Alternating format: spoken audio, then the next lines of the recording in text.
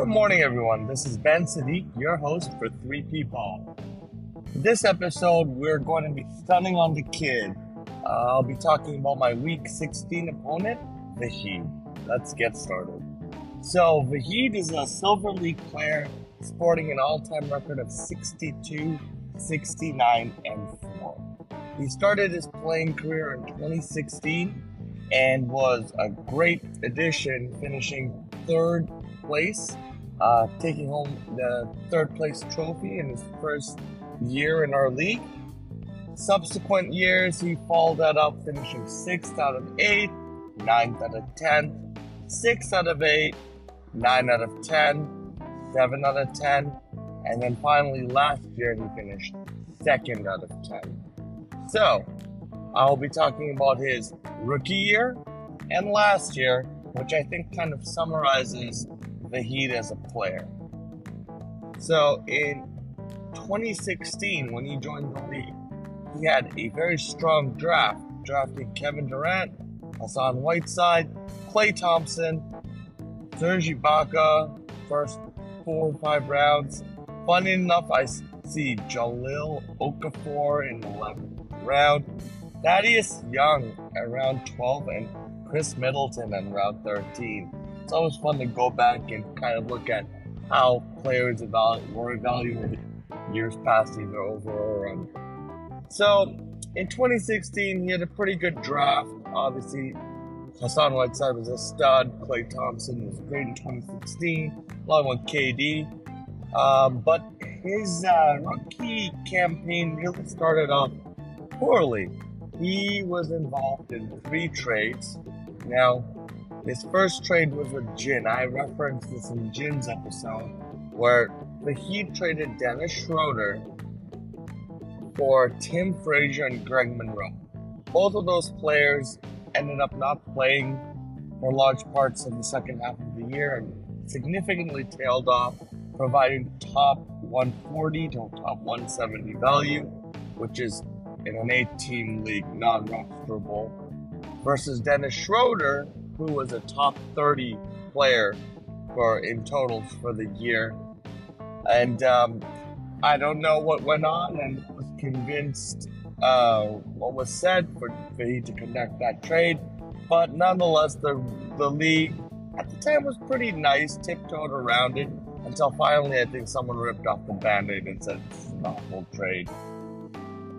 And Vahid learned his lesson. Now, follow that up a couple months later, I tried to trade Goran Dragic for Dieng, but that got vetoed out partially because Vahid wanted to back out as we conducted a trade.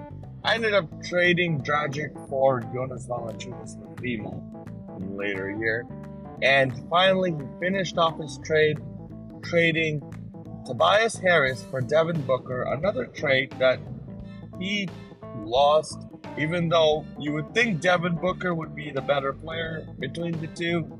He was just getting his career started. Tobias Harris ended up finishing top 25 in value, while Devin Booker finished in the 50s. So he was involved in 3 trades, 2 of which went through, 2 of them he lost in.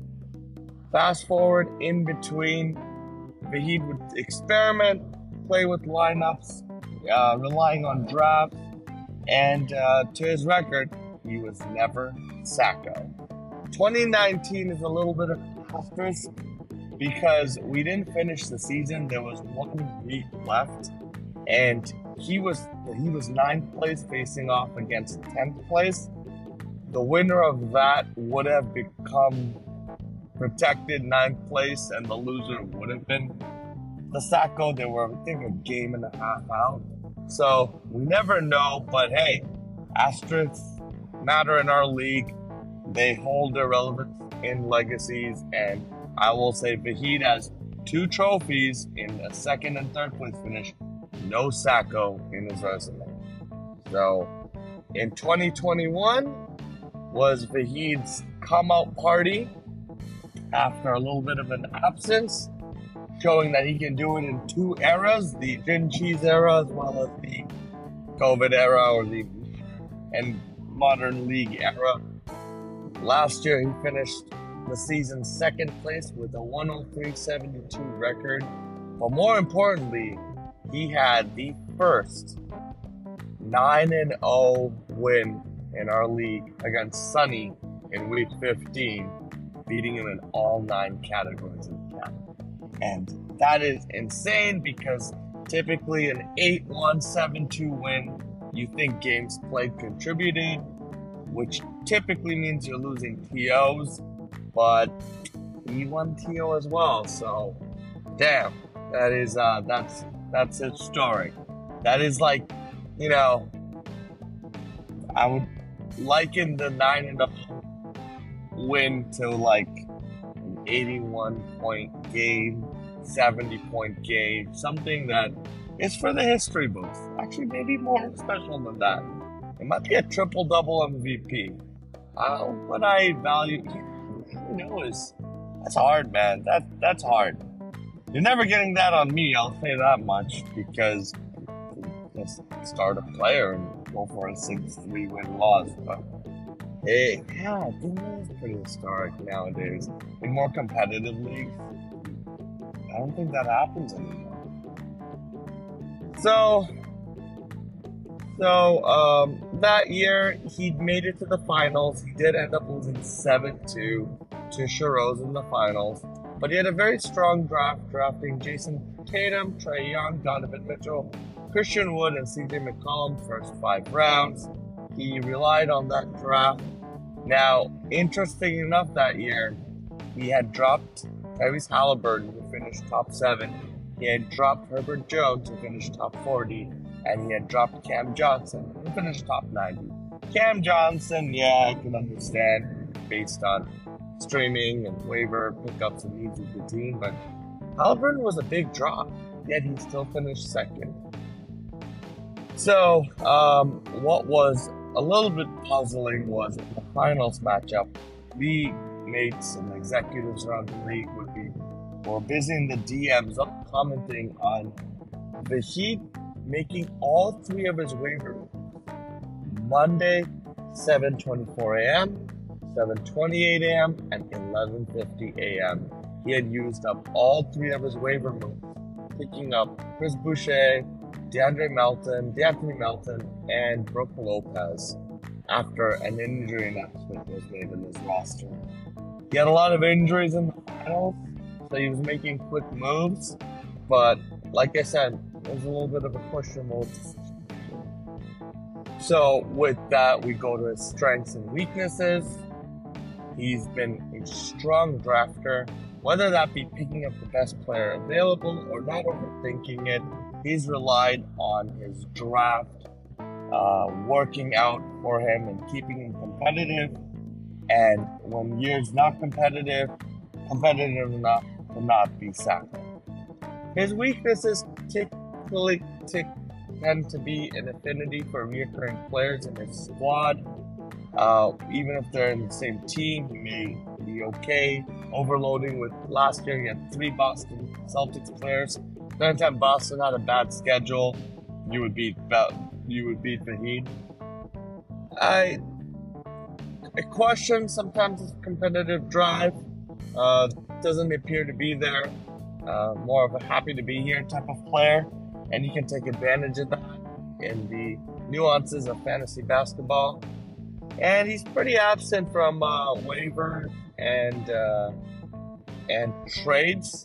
I wouldn't say absent from waivers. I'd say weak waiver play, but absent from trades.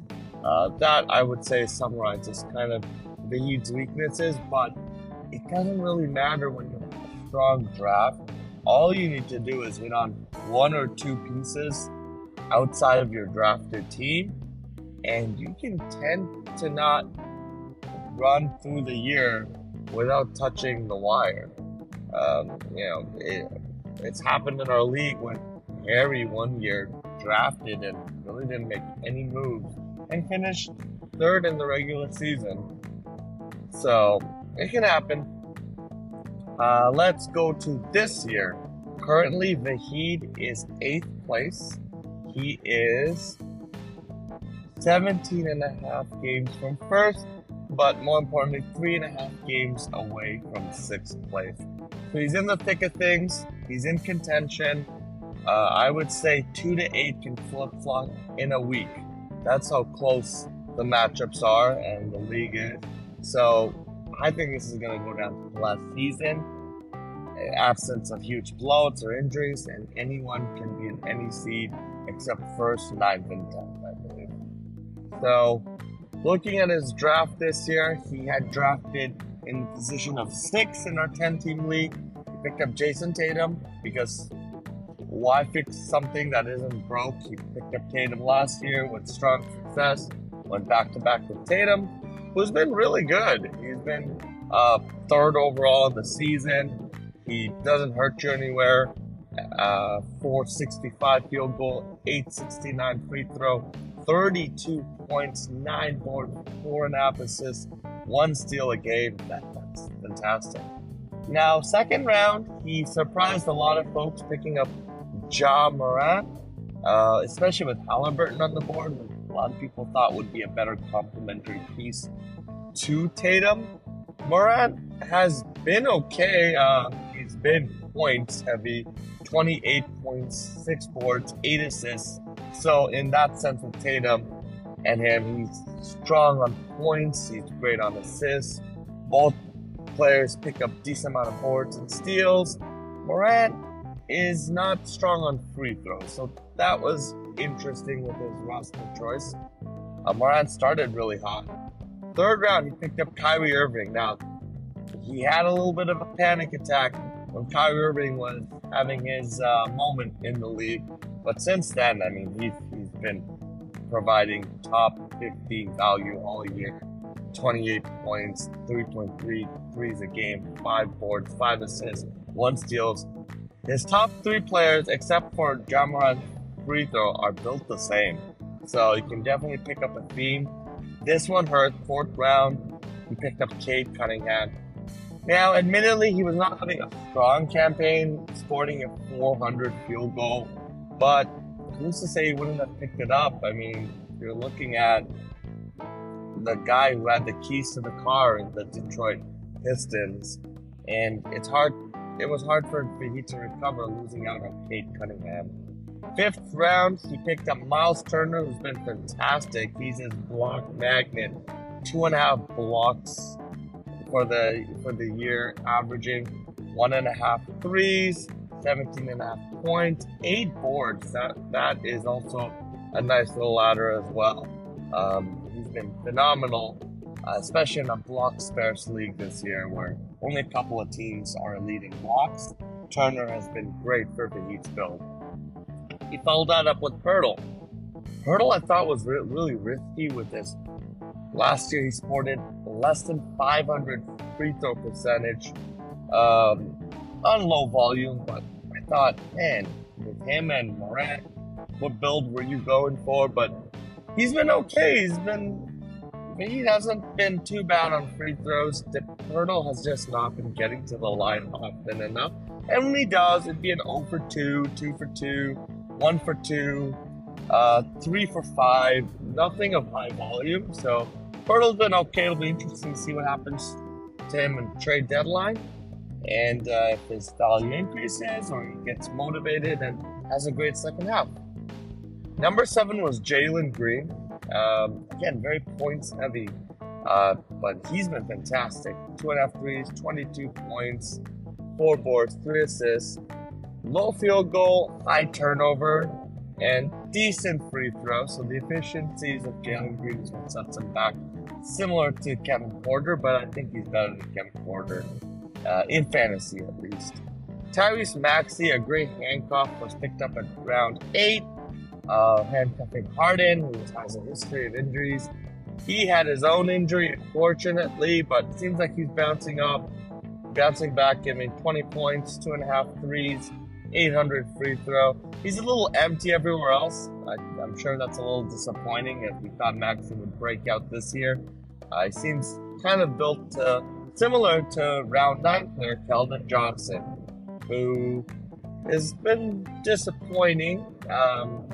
Again, 22 points, 2.5 threes are great, but he kind of has been giving nothing else. So, Keldon Johnson, Tyrese Maxey, very similar campaigns this year, I would say.